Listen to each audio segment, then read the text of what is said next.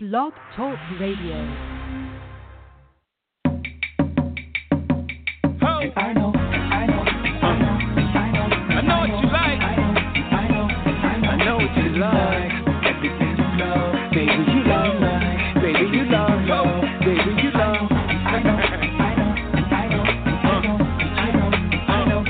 Baby, you like. Baby, you like. Baby, you like. Baby, you like. Baby, you love. She wants that old thing back. She wants those heroin tracks. She likes me. She fiends for me nightly. She leans for me. Welcome to this evening's Thursday night edition of the Clown Hour. This is your boy Scott Burson, the creator of a sports blog called The Clown Times. You can find me on the web at www.theclowntimes.net. That's Clown spelled for cat, by the way. And you can find me on Facebook as well. You can just do a search in the upper left-hand corner of Facebook. Just type in The Clown Times, and you'll be able to find it there as well. Well, normally I have my podcast on Wednesday nights, but unfortunately I've been playing sick. I didn't want to play sick per se last night because I think I had a bad combination of allergies, sinus headache, and the common cold. So I was down but never out. But at any rate, we're going to talk about the NBA playoffs right quick, as well as the legacy of one Dan Rooney. He's the owner of former owner now of my beloved Pittsburgh Steelers. I can't believe I'm still saying former owner and Dan Rooney in the same sentence. But anyway, just help me break that down. Got your boy. Y'all know I'm from Pleasy Radio every Tuesday night on Blog Talk Radio, as well as the Yard/HBCU Sports Blog that talks about HBCU. So here is the one and only Dwayne Ash. D. Nash, what's happening? Scott, the irony of everything. First and foremost, you talk about you playing sick, man. I've been dealing with this very pesky head cold for the past couple of days. It's there, but it ain't there. You know, it's one of those annoying head colds when you have congestion and maybe a cough or whatever. But it's taking a sweet time to get out of the system. And two, your music choice once again for the day of Jay-Z, and if I remember correctly, that was when he was still with Rockefeller. I just finished watching this very entertaining video of an interview that Bill O'Reilly did, God rest his career, with Cameron and Dame Dash talking about how rap affects kids. That video is hilarious. Very hilarious. Wow. If you get a chance to watch it on YouTube. I got to agree with that. Oh, yeah. You're looking out because I need some comedy right now. So, again, God rest old Bill Rice, like career soul. But at any rate, speaking of souls, we're going to get into NBA playoffs with Dan Rooney in a moment. Since well known that one Aaron Hernandez took his own life in the prison cell, I'm not going to spend too much time with this. I'm not going to give this the ESPN treatment. Okay, when they spend like half of the the day right discussing his death and his legacy, so to speak. But to me, I guess I just marvel at it from the standpoint of this dude had everything. Well, I mean everything. I mean he was blessed with crazy athletic ability. He was the best tight end in college. And the reason why he didn't get drafted in the first round because when his troubles off the field, he landed at the spot with the New England Patriots, playing alongside the dynasty, playing alongside one Gronkowski, as well as, of course, the great Tom Brady. And yet this dude kills a brother over a spilled drink at a nightclub, and apparently was at least linked to other homicides. So, I mean, it's just sad to me that this dude is one of the examples of taking a person out the hood, not the hood out the person. Oh, I completely agree with you. The parallel that I have for him, for those that remember, and I know people in D.C. remember, well, maybe not vividly, but they remember well enough. Fred Davis, also tight end, to come out of UCLA, if I remember correctly, drafted by the Skins. Yes. Very talented tight end, but not involved in criminal activity, just involved in foolishness and can never get his career right, and he played his way out of the NFL. Oddly enough, was brought into New England to attempt to replace Aaron Hernandez. You got to remember, once Aaron was arrested, they did whatever they could to try to replace him, and they just can't seem to do it. Regardless of who they bring in, it just doesn't work. The sad thing is, for those that really remember, Aaron was better than Gronk. And could you imagine what that squad could have been like if he could have just stayed out of trouble and Gronk really stayed 100%? Because if I remember correctly, there was a season there where Gronk got hurt once again, but it wasn't Gronk being Gronk, or maybe it was Gronk being Gronk before Gronk being Gronk was being Gronk being Gronk. And say that 6 times fast. I'm about to say, I think that's a tongue twister, Pretty close. And I was saying it, it was like, don't mess it up, but I digress.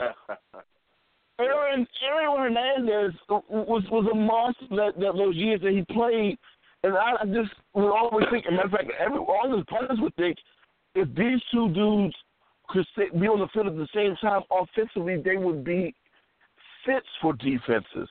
And they got to a point where other teams attempted to mimic him but could never get that far.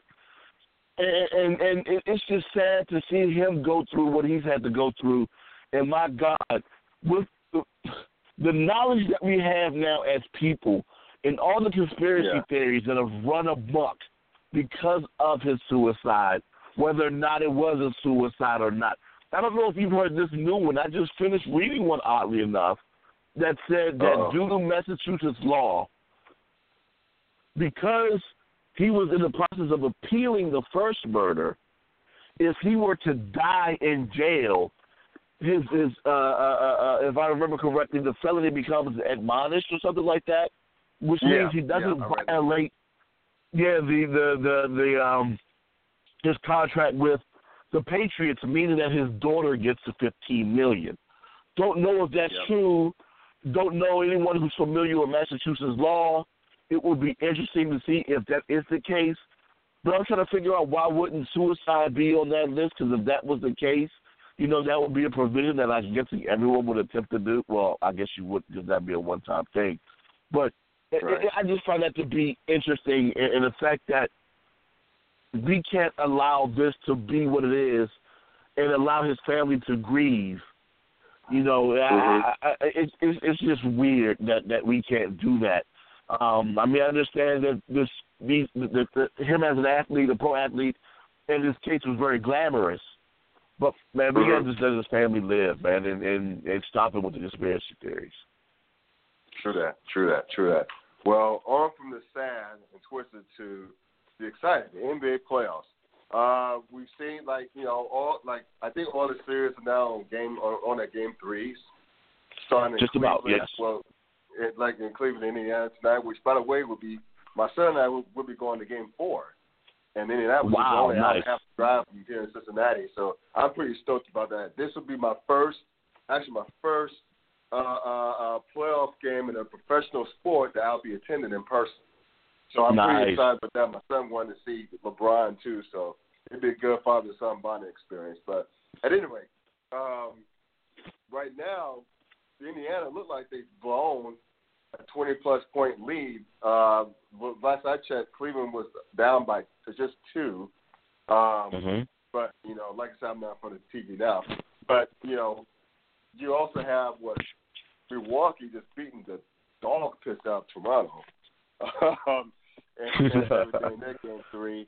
And how about Chicago being up 2 games to none on Boston?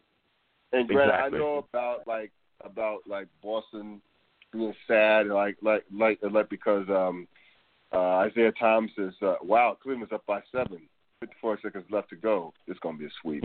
But at any rate, I know Isaiah's still grieving over the loss of his little sister, and everything else. But I just didn't think that Chicago would be that much better than Boston, to the point where I think it's going to be a sweep. I mean, Boston looked so demoralized in game 2, and after Chicago took it to them in game 1.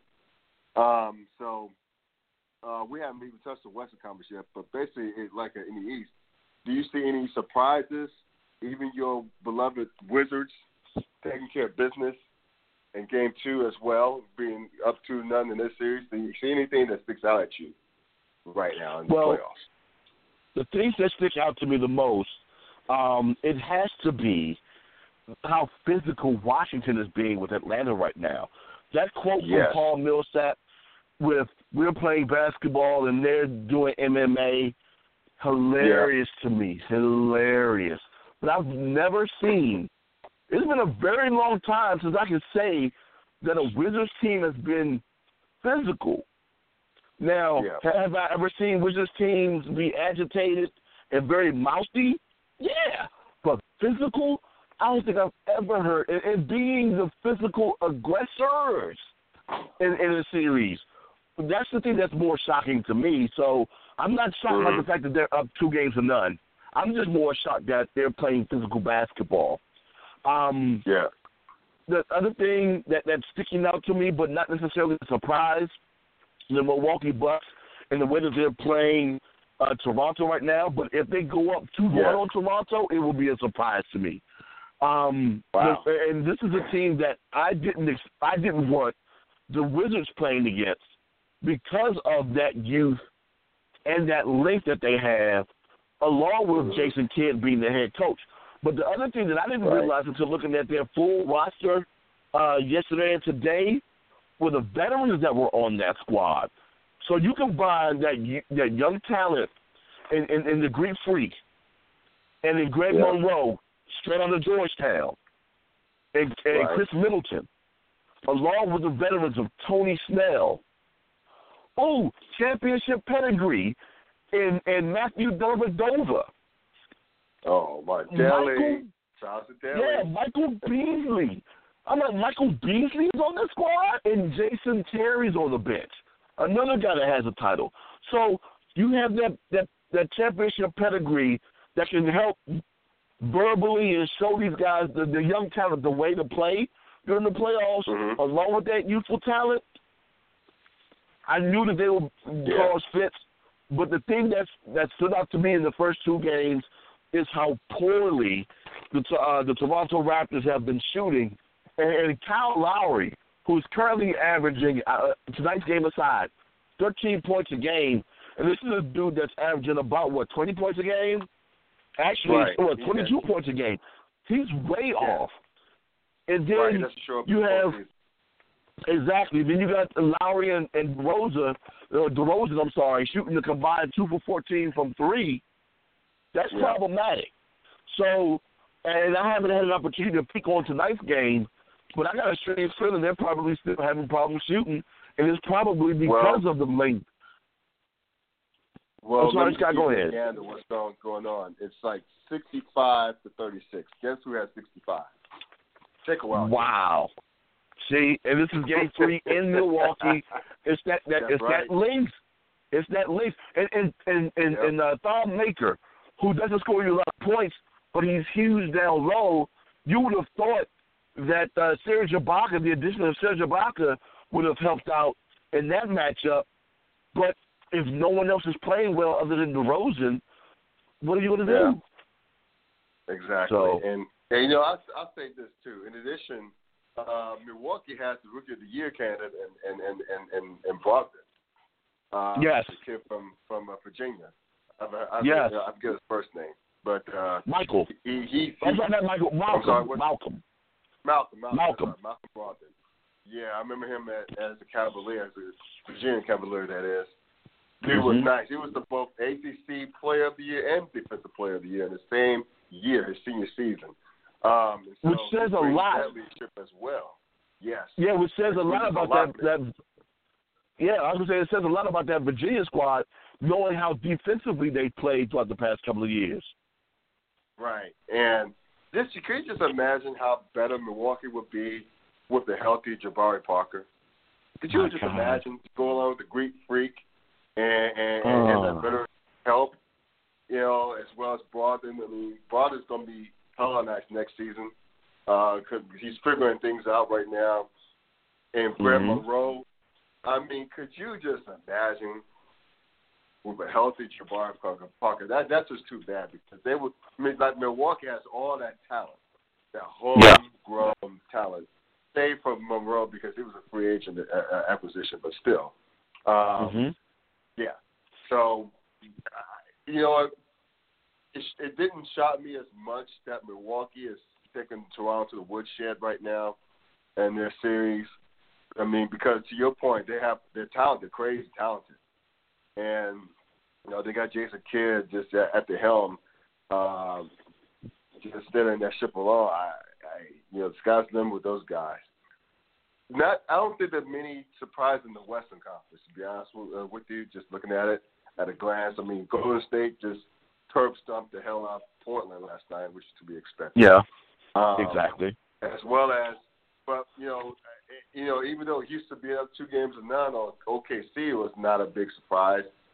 I'm surprised the way the OKC gave away that game. That was the best shot at winning a game or two in the series. And normally, even though they play that game on the road, if you lose a game like that where you were up big until the end, that's the sign of a sweep. Yeah. That's the sign of a sweep to be because, I mean, how can you come back from that lackluster performance late in the game? We almost literally gave a game away to a better opponent and then expect to keep competing. I mean, and now you have to win 4 games 4 times in the next, 4 times in the next 5 games against the same team? Yes. That's going to be a tall order. A huge order. Yeah. But to your point, my 2 surprises, my of course, surprise number 1 would be Boston and Chicago. I'll get to that in just a moment. Yeah. But you're talking about the Western Conference. It's not necessarily a surprise to me, but because I said it on the show just last week, I was expecting Utah to beat the Clippers. The thing is, with no Rudy Gobert, it's going to be a tall task. He hasn't played. Well, he got hurt in Game 1, couldn't play in Games 2. Doesn't look like he's going to suit up for Game 3, and there's no news for him coming back in Game 4, which means Utah is going to need to take at least one more and hope that he comes back for either Game 4 or Game 5. If that happens, I'm sticking to my guns at that pick. Even with the gimpy Derek Favors, they've been playing well. The one thing that I'm a little concerned about with the Jazz, like I said before, I'm hoping that Derek Favors can go ahead and get 100%, but they need to go ahead and start having Gordon Hayward to shoot a little better. He's currently shooting 36% from the field. And their center, I can't remember what his name is off the top of my head, but now he's being accused of domestic violence from his ex-fiancée, who's a former Playboy Model of the Year. Oh, wow. How do you... For those that didn't know that. I mean, screw that much. Yeah, exactly. Yeah, but with the Clippers, if what's your boy's name? If Jamal Crawford and J.J. Redick were shooting just a little bit better, this probably would be a sweep in this current situation. That's but they're shooting poorly, and you know, I'm just waiting to see what Utah's big men are capable of doing if they can come back and at least play a little bit, especially with facing DeAndre Jordan and Blake Griffin, because, of course, that is the meat of their shooting percentage, especially on the field for the Clippers. Yeah. Right. Well, to your point about the Clippers, I mean, it's not going to take long for Jamal Crawford and J.J. Redick to get on track. I think they'll be fine. It's just a matter of if they obviously need to win out of Game 3 or 4, but I look for them to come out hot in Game 3 because I think that the Jazz, and they're a great story, by the way, great story for this season. But I think that missing Gobert is going to really catch up with them. They're starting to catch up with them right now. Now that they're starting to find their legs, the Clippers blew Game 1. They blew Game 1. So you could be looking at a possible sweep there as well. But one thing that's really stunning to me as you touched on earlier, I know you're going to get to this series, is Chicago dominating Boston the way they are. Yes. I mean, it's rare to see an 8th seed that is much better than the top seed. It's very rare to see that in sports. I mean, because, hell, if you look at it, to be real with you, Chicago's just a better team. Yeah. On paper and on the court. I mean, they're proven to be the better team. And you wouldn't have thought that with the beginning of the playoffs. This is a team that stumbled into the playoffs. If not for what they did on the last game of the season, they probably won't be in it. But like you were saying, I was assuming that it was problems with Isaiah Thomas and, of course, the unfortunate passing of his sister. But it's not him. He's playing the way that he would normally play, averaging about 25 points a game and about 6 assists. It's Avery Bradley, who scores 13 points a game, 2.5 assists, 2.5 rebounds. All of his numbers, which are down from the regular season, and also the fact that Bradley is giving the ball up 11 times throughout the first 2 games, which is actually second in the playoffs right now. And Chicago's ability to play the lanes, get a ton of steals, but they've been getting a lot of great play out of, surprise, surprise, Rajon Rondo, who's almost averaging a triple-double right now, who was averaging about maybe less than 8 points a game during the regular season, and also with Robin Lopez, who's scoring points per game is up exactly 5 points a game, and it looks like right now that Boston doesn't have anybody in the middle to really stop them unless Kelly Olynyk go ahead and put an elbow lock on them. Yeah, I know. You know what, man? Remember when if you think back to the trade deadline when Danny Ainge had a shot of whether either Paul George or, ironically enough, Jimmy Butler from Chicago, and he wouldn't pull the trigger because they want to give up that the top 3 guaranteed pick he had from the Nets, and I think a bevy other draft picks. But I mean, there's nothing wrong with that philosophy. Still, to be sure. But you're in the business to win and win now. I understand that it's going to be tough getting past Cleveland as long as LeBron James is in the picture. But if you have a shot, of landing a top scorer like a Butler, like a George, and you ought to have to give up a couple of picks because you don't know how those picks are going to pan out. Exactly. You don't really know how they're going to pan out. So why not trade for a proven commodity or two? And assure yourself at least a second-round date. You know what I'm saying? Exactly. This is ruining. Now, granted, I grew up hating Boston. I'm a Knicks fan. So my birthright is to hate Boston and L.A. Lakers, that is. But I just wanted to see Boston and that series between Boston and Washington so badly. I really want to see a playoff series between those two squads, but it doesn't look like it. It doesn't look likely right now. I mean, Chicago is just so much better than Boston on paper and on the court. I mean, it's going to be like MMA round 2, where you have two physical teams in Washington and Chicago go at it. So, too bad for me because I want to see what's begin to be a great blood rivalry between two teams like Boston and Washington. Yeah. Kind of sell things like in the playoffs, but we could only dream, but I don't think it's going to happen now. So. But my hope is that if Chicago does get by Boston, my God, the Wizards making it to the Eastern Conference Finals, I swear to you, you will find me in Chinatown doing spin kicks. Matter of fact, if that happens, I'm saying it right here, right now. Yes, sir. It's probably going to look very racist for me to do this, but if the Wizards somehow make it to the Eastern Conference Finals, they don't have to win it. If they make it to the Eastern Conference Finals, I'm going to do a Facebook Live of me doing spin kicks outside of the Verizon Center, which is in Chinatown. Like I said, it's going to look weird, but I'm going to be so excited that I have no choice but to do it.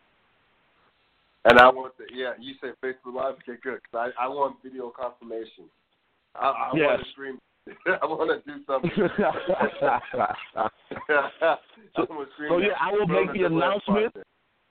I will make the announcement. I will go ahead and do it on Facebook Live so everybody can see, because it hasn't happened since I was 2. Actually, no, what, 70? Yeah, it's about 3 or 4. It hasn't happened since then. My God. So I have no other way but to celebrate that way. So yeah. And I hate to stoke your celebration, but on paper, the only team that could really challenge the Cavaliers is Washington. They got 2 scorers in the backcourt, and they have the grit and the brawn on the front line to do Cleveland's front line. So, hey, I'm just saying. Anything can happen. Say what? Anything can happen. Man, oh man, I would be singing Wyclef all day. But yeah, it will be interesting. That Boston-Chicago series, like we've been saying, has been very, very interesting. I was expecting, and understandably so, Isaiah Thomas to be the reason why that team is failing, and it's not. He's been playing his heart out. He has been. I need for the rest of the Celtics to play a whole lot better. And that non-trade is insane to me, because you would have that backcourt of Bradley and Thomas along with Al Horford, and whichever guy that you would have added in that situation, be it Paul George, who is a quiet scoring machine. I saw him earlier this season come to D.C., and I've never seen anyone score a quiet 25 points before. It was so dynamic just to sit there and just look at this dude, and no one was making a fuss about him. He was just coming down, being a quiet killer, and to add that scoring ability and to have that pressure alleviated off their 2 guards would have been such a dynamic thing. But you didn't want to give up your future. Oh well. Right. Oh well. Exactly. Speaking of Horford, when is he showing up? I mean, I don't know. When's he going to earn that free agent contract that he signed in the off season? You know what? Watching that happen, I'm a little happy now that he didn't come to DC. A lot of the things I complained about happening with the Wizards before the season started is now like, wow. Glad it didn't happen. Tom Thibodeau not coming to DC. Wow. Thank you, Scott Brooks. Scott Brooks. And no Al Horford. He chose Boston over D.C. because Boston got better fans. Wow, thank you, Al. Right. I remember that. So now I'm a lot of the things that I was upset about and pouted about in the summertime and in September and October, they gone now. Thank you. Yeah. Thank you, Jesus. Right, that's what Whistle Nation is saying. How about Jesus? And speaking of Jesus, sort of, we're going to go from, we've been going from low to high to another low, and that's the passing of Dan Rooney. Me being a Steelers fan, you know, I wrote a piece last week about my thoughts of Dan Rooney passing. I titled it, the reason I became, and I'm paraphrasing the title, but the reason I became a Steelers fan, Dan Rooney. Dan Rooney, like Mr. Rooney, has been one of the shield bearer, so to speak, for the NFL for several years. He when he took over control from his dad in the 70s, that's when the Steelers started to really win. They started to really drive. I mean, remember that? we were both I was barely alive. I don't think you were born yet, but in 1974, that draft they had, which is arguably the best draft of any team they ever made. Like Lynn Swann, the draft class of Lynn Swann, Jack Lambert, John Stallworth, and Mike Webber, all in the same draft. 4 Hall of Fame. 4 in the same draft. That you don't see that often, if at all. 4 Hall of Famers drafted in the same class, and they spent the rest of their careers, well, except for maybe Mike Webster because he went to Kansas City, but excuse me, but nevertheless, spent the majority of their careers with the same team and winning Super Bowl championships after Super Bowl championships. That 6-year run when they won 4 championships, and seeing that the patience that he and his son Art Rooney II displayed in selecting the coaches. I mean, they only had 3 head coaches. Damn near years. That's just amazing. And you know that just takes lots of patience, and it's one thing that we as fans think that should be common sense, but unfortunately a lot of team owners miss the memo. It's continuity, the importance of continuity. Yeah. I mean, you see it time and time again. I mean, it leads to a culture. The Steelers' culture is one of hard work. You play good defense. Now it's about good offense, but still the culture there is hard work, supporting each other, next man up. Like the older guys showing the newer guys the Steeler way. I mean, you see teams emulate that now. The successful teams like the Patriots. I mean, Bob Kraft, like Mr. Kraft, the owner of the Patriots, has openly said many times that he copied the Steelers' mode of business, if you will. You know, just copying how they do things. And you see how successful New England has been since Mr. Kraft has taken over. You know, and even in Baltimore, you know, Ozzie Newsome. I mean, he's patterned his team after the way the Steelers draft. Hard-nosed guys, you know, who like to, you know, stick mud in your face, so to speak. Who like to be the boys on the block. That's how the Ravens are. And, you know, you start to see Marvin Lewis do like tell his team in Cincinnati the same way. But one of the things that really made me really spells out his legacy, his being Mr. Rooney's, is the Rooney Rule.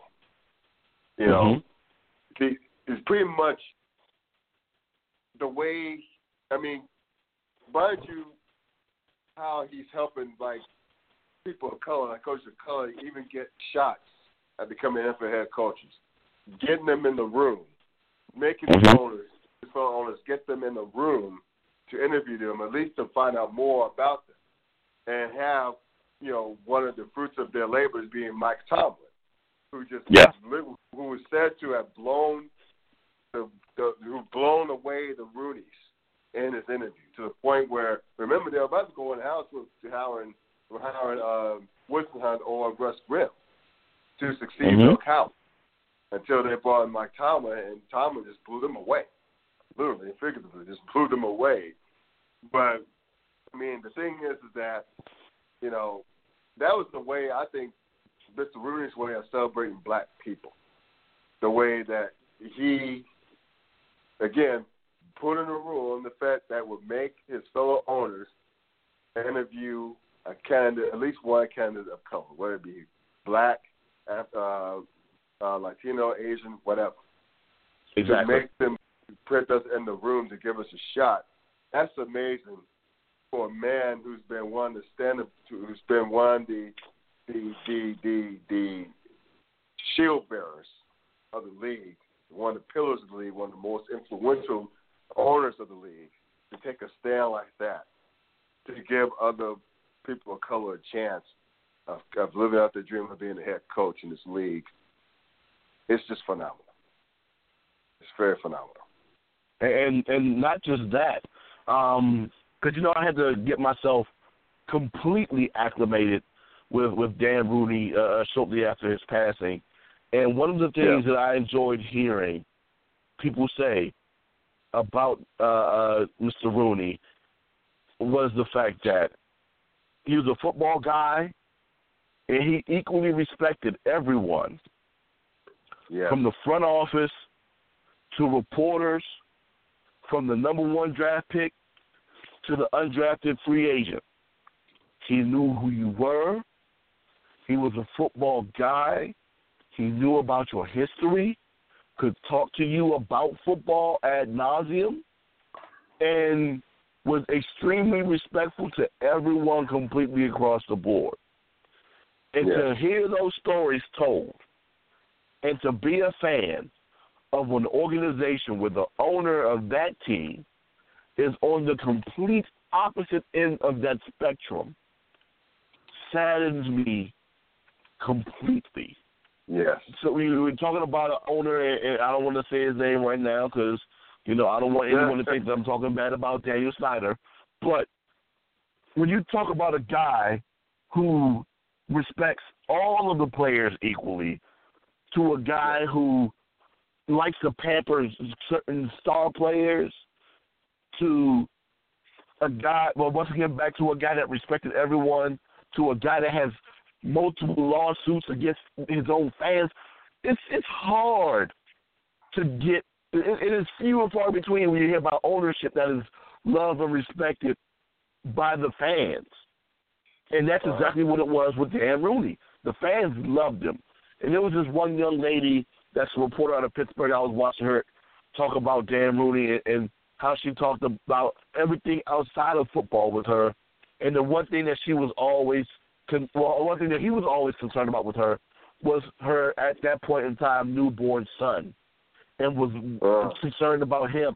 And to have that memory and that concern was something that stood out to her. And that's all you heard was nothing but praise about Dan Rooney. And yes, the Rooney Rule, as imperfect as that rule still has some holes in it, but the main thing is, like you said, it gets these coaches that normally wouldn't have an opportunity to even be in front of a selection committee to have just that and have that ability to prove themselves and to show that they may be a better candidate as head coach than anyone else. It's the thing that really stands out to me because of the amount of black coaches that have been hired, be it head coaches or assistants, because of this rule. It shows that it works. But, of course, it still needs help. But, hey, it's one that's in place, and it works, and we've had some great coaches. And the one thing that you did say, the continuity and the patience of this man. Yes. My God, had you been the team on the eastern side of that state, you guys would have lost a lot of head coaches a lot earlier because the fan base wouldn't be able to take going 10-6 and 11-5 and not going to the Super Bowl. A lot of continuity that happens and success will come. There are a lot of franchises don't understand that, and the fact that he does and that family does was dynamic, very much so dynamic. And that's why I always say that Steelers fans and Patriots fans as well, we're sport. We're so used to success. We're so used to going deep into the playoffs in January to a point where even when we're like 9-7, barely getting in as a wild card, we start to bitch and complain. We just do not know, and I don't say we as you because I know you're a fan of the Washington team, but to speak as for myself especially, we just don't realize how good we've got it to celebrate a man who's done so much for his own community, who's done so much to encourage minority hiring, not only as a coach, but in the front office, too. It expands in the front office. That's right. As well. So, and through that continuity that's been preached, again, 3 head coaches in damn near 50 years. Yeah. That's just amazing. And other teams are starting to emulate that now. You see them to become more successful, like I said, New England, Baltimore, Carolina's trying to get their stuff together. But mainly, you just got those 3 right now. Yeah. And Green Bay too. And Green Bay. Green Bay. As far as just preaching continuity, and continuity just almost always breeds success. I don't know why the teams don't do it, but again, common sense ain't all that common. And I find it interesting. There you go. Yeah. Because you hear teams and you hear fan bases say it all the time. They're always trying to mimic something that's successful, when the one thing that no one really talks about mimicking is continuity. No one, you never hear that preached. You always hear, we need to get a running back like so-and-so, or I need my quarterback to play like so-and-so. Still get some continuity. Have somebody there longer than 3 years. Allow that team to develop and stop trying to get rid of whomever in 3 years or less. Because 3 years ain't going to do it. And I don't understand when we have the blueprint in front of us and this is in any situation, when you see a successful blueprint, try to mimic that blueprint, dude. I don't know why it's so hard to understand. It's amazing to me. Everyone wants to take a piece of it, but no one wants to mimic the whole thing. Right. So there you go. Hey, thanks, brother. I really appreciate it, man, and hope you enjoy the rest of the playoffs. And good luck to you. I hope so. I promise I'll stop calling them the Bullets. I promise. No, keep calling the Bullets. I want Ted Leonsis to hear it ring from coast to coast. We want that nickname back badly. Amen. God. Amen to that. Yes. Thank you. Long live the Bullets. All right, yes, man. and prayers for. Yeah, I hope so. And prayers for impending spin kicks. Right on, man. So that's my guy, Dwayne Nash. Oh, man. Please check him out on Sleazy Radio every Tuesday night on Blogger Radio, as well as Tiger Sports Blog, /HBCU Sports. It's Scott Brooks with the Clown Hour. Thank you for listening. Enjoy the rest of the playoffs. 06 night.